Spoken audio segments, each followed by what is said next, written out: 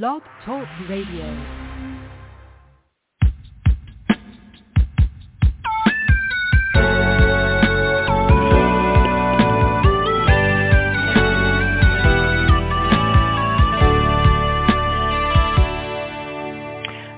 Morning, afternoon, or evening, and welcome to Hope for Today.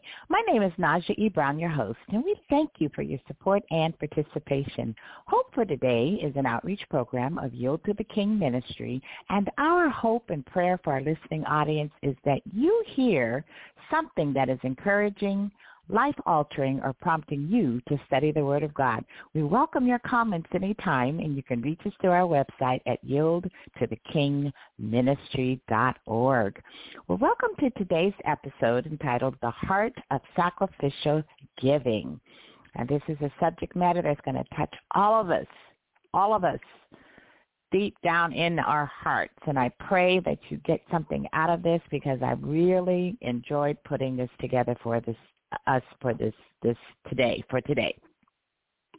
So as always, I'll read the promotional material. It starts like this. When growing up, a common slogan often said is, live for today and hope for tomorrow.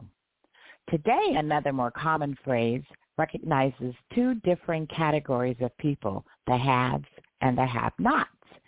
If we live for material wealth and allow the world to define our worth, we're living out on a limb.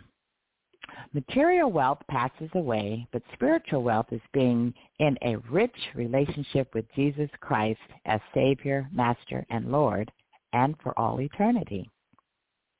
Matthew 6:33 says, "But seek first his kingdom and his righteousness, and all these things will be given to you as well." That's the New International Version. We have the promise of an abundant life, and God promises to provide our every need according to his riches and glory by Christ Jesus. So welcome. You know, this is, we might go over a little bit over the 15 minutes, but if we do, just hang in there because I think it'll be worth it. So money drives many of the decisions we make moment by moment, hour by hour, and for sure on a daily basis. Think about it. When we shop for groceries and clothes and other essentials or necessities, there's a decision about money. When we plan vacations, there's a decision about money. Sometimes the type of job we seek is about money. And on Sunday morning, the Lord's Day, a decision must be made concerning money. Statistics indicate that approximately 85% of all consumer spending in the United States is by women. And the purchasing power of women in the U.S. ranges from $5 trillion to $15 trillion annually. My resource is Girl Power Marketing. No matter who manages the money in our households, the women in each household has a great deal to do with the whole family's ability to give sacrificially. Today I want to explore the account of the poor widow's sacrificial giving. It is recorded in two of the synoptic Gospels, the Gospel of Mark and the Gospel of Luke. So in the Gospel of Mark, chapter 12, verses 41 through 44, New International Version, it reads, Jesus sat down opposite the place where the offerings were put and watched the crowd putting their money into the temple treasury. Many rich people threw in large amounts. Verse 42 says, but a poor widow came and put in 2 very small copper coins worth only a few cents. Calling his disciples to him, Jesus said, truly I tell you, the poor widow has put more into the treasury than all the others. And verse 44 says, they all gave out of their wealth, but she, out of her poverty, put in everything, all she had to live on. And the second account is in the book of Luke, chapter 21, verses 1 through 4, again, the New International Version. Verse 1 says, as Jesus looked up, he saw the rich putting their gifts into the temple treasury. Verse 2 says, he also saw a poor widow put in 2 very small copper coins. Verse 3 says, truly I tell you, he said, this poor widow has put in more than all the others. And verse 4 says, all these people gave their gifts out of their wealth, but she, out of her poverty, put in all she had to live on. So the same account worded just a little differently, but the gist of it is that Jesus notices our giving, number one. He knows our giving. He knows if we're giving out of abundance or if we're giving out of poverty, and he also knows the heart condition behind our giving. So there is a difference between giving out of surplus versus giving out of poverty. These two accounts are unique because it is what Jesus actually observed and used as a teaching moment for his disciples. His lesson for them is applicable for us today. The issue at hand has existed from the beginning of time. There has always been a relationship between man and or woman, his and or her money, and our God. And even today, there is no escape from that relationship. Now, it's mentioned that she put in small coins that were worth a few cents. So the mite, also known as the lepton, was a Jewish coin and the smallest used in the New Testament time. The quadrant, on the other hand, was a low-value Roman bronze coin worth 1/4. So we're not talking about a lot of money here. But the main point is no subject is more practical than a study of a Christian and his money, his or her money. Why? Because each believer is faced with the ultimate decision about money and giving. There are two different kinds of wealth, material wealth and spiritual wealth. In Luke 12, chapter 12, verses 15 through 21, the New International Version reads, "Then he said to them, 'Watch out.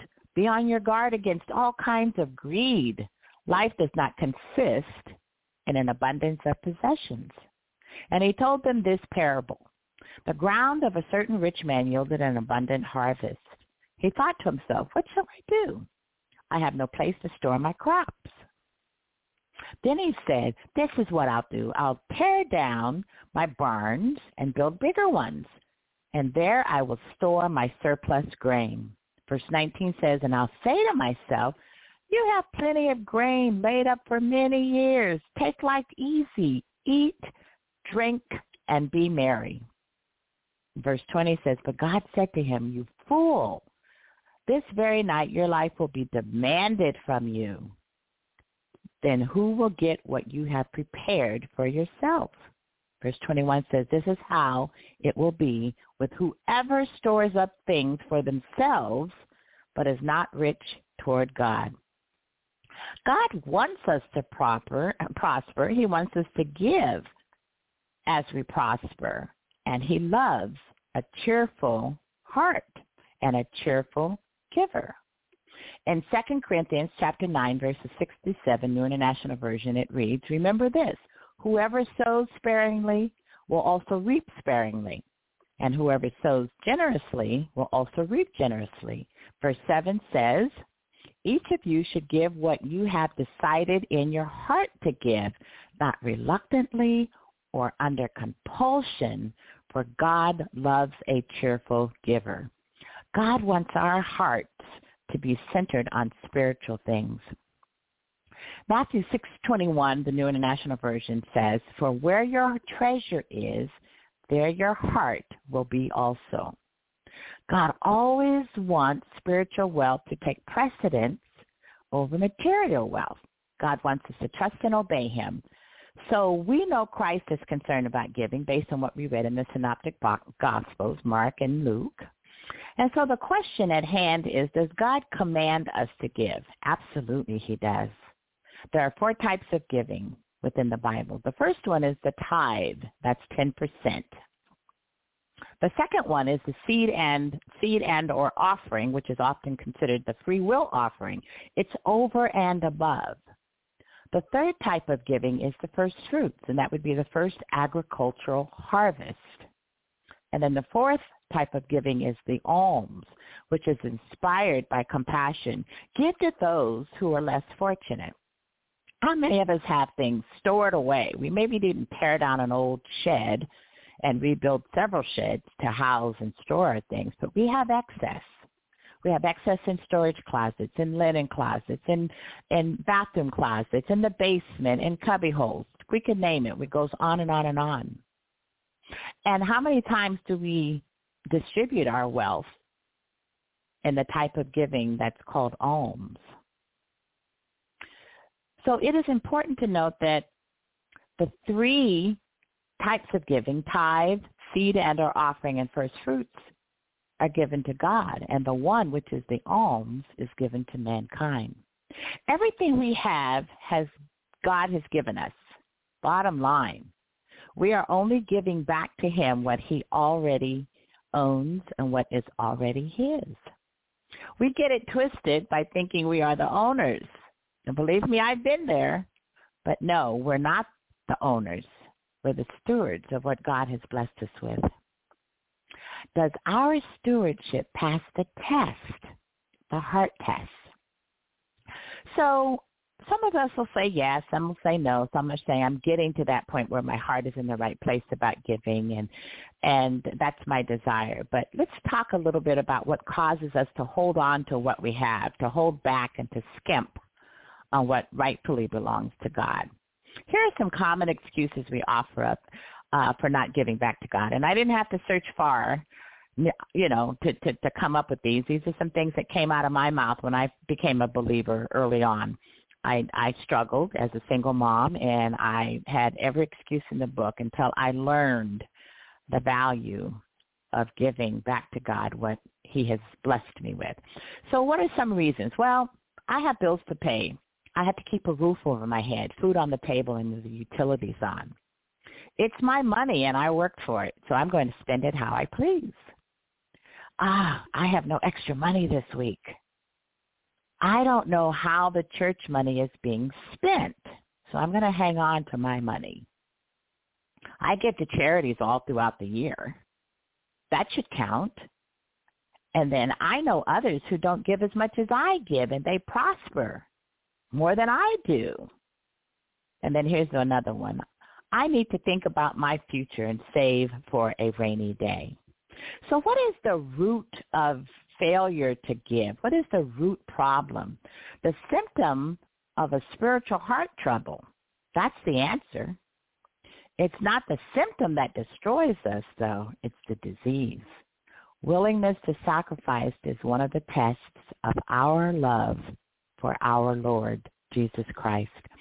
Matthew 6:23-24 in the New International Version says, "But if your eyes are unhealthy, your whole body will be full of darkness.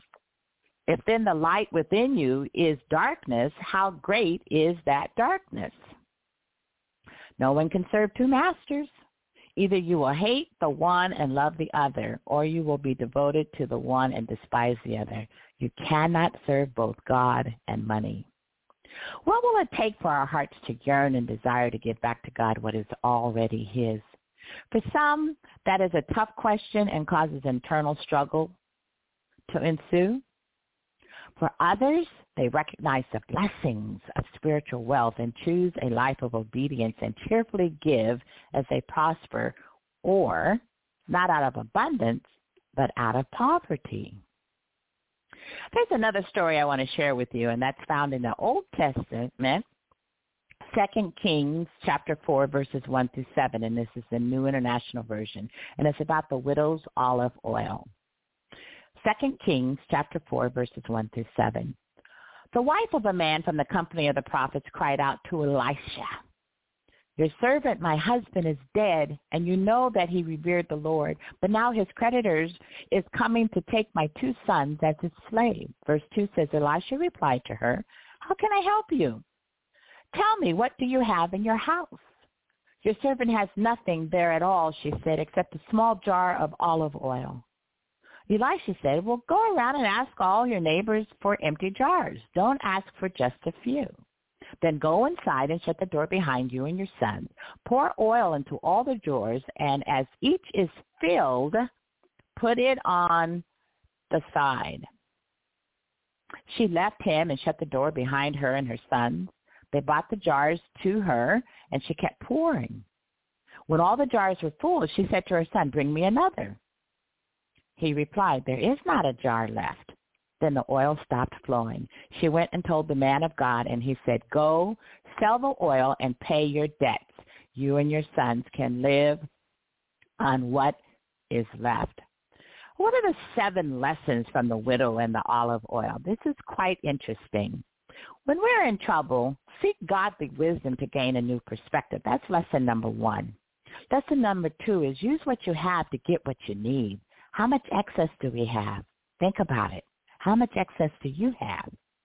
Number 3 is sow what you want where you want to go. So you sow sparingly, you'll reap sparingly. If you sow generously, you'll reap generously.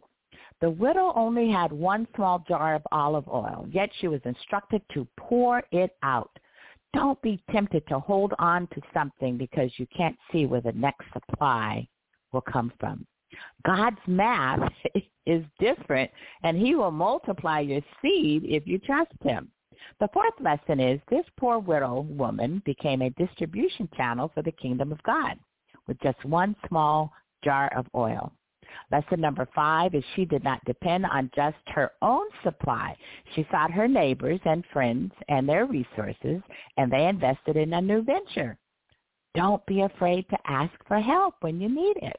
The 6th lesson is she was quickly able to sell her product because she was providing something that everybody needed at that time. And then the lesson number 7 is in the midst of her own problems, she was the solution. God gave her supernatural abundance, resources, and provisions because she obeyed his word.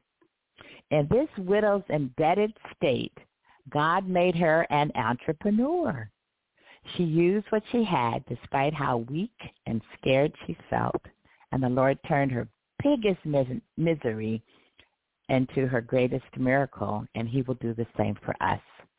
So in conclusion, we are commanded to give. Yes, absolutely.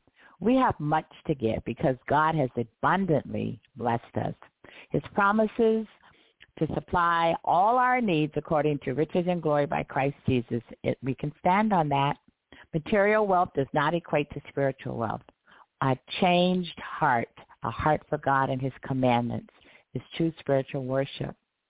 We can not only offer our bodies as a living sacrifice, but we can sacrificially give back to God out of our spiritual wealth.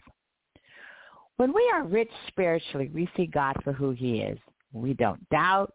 We don't make excuses. We will not hoard or build another storehouse.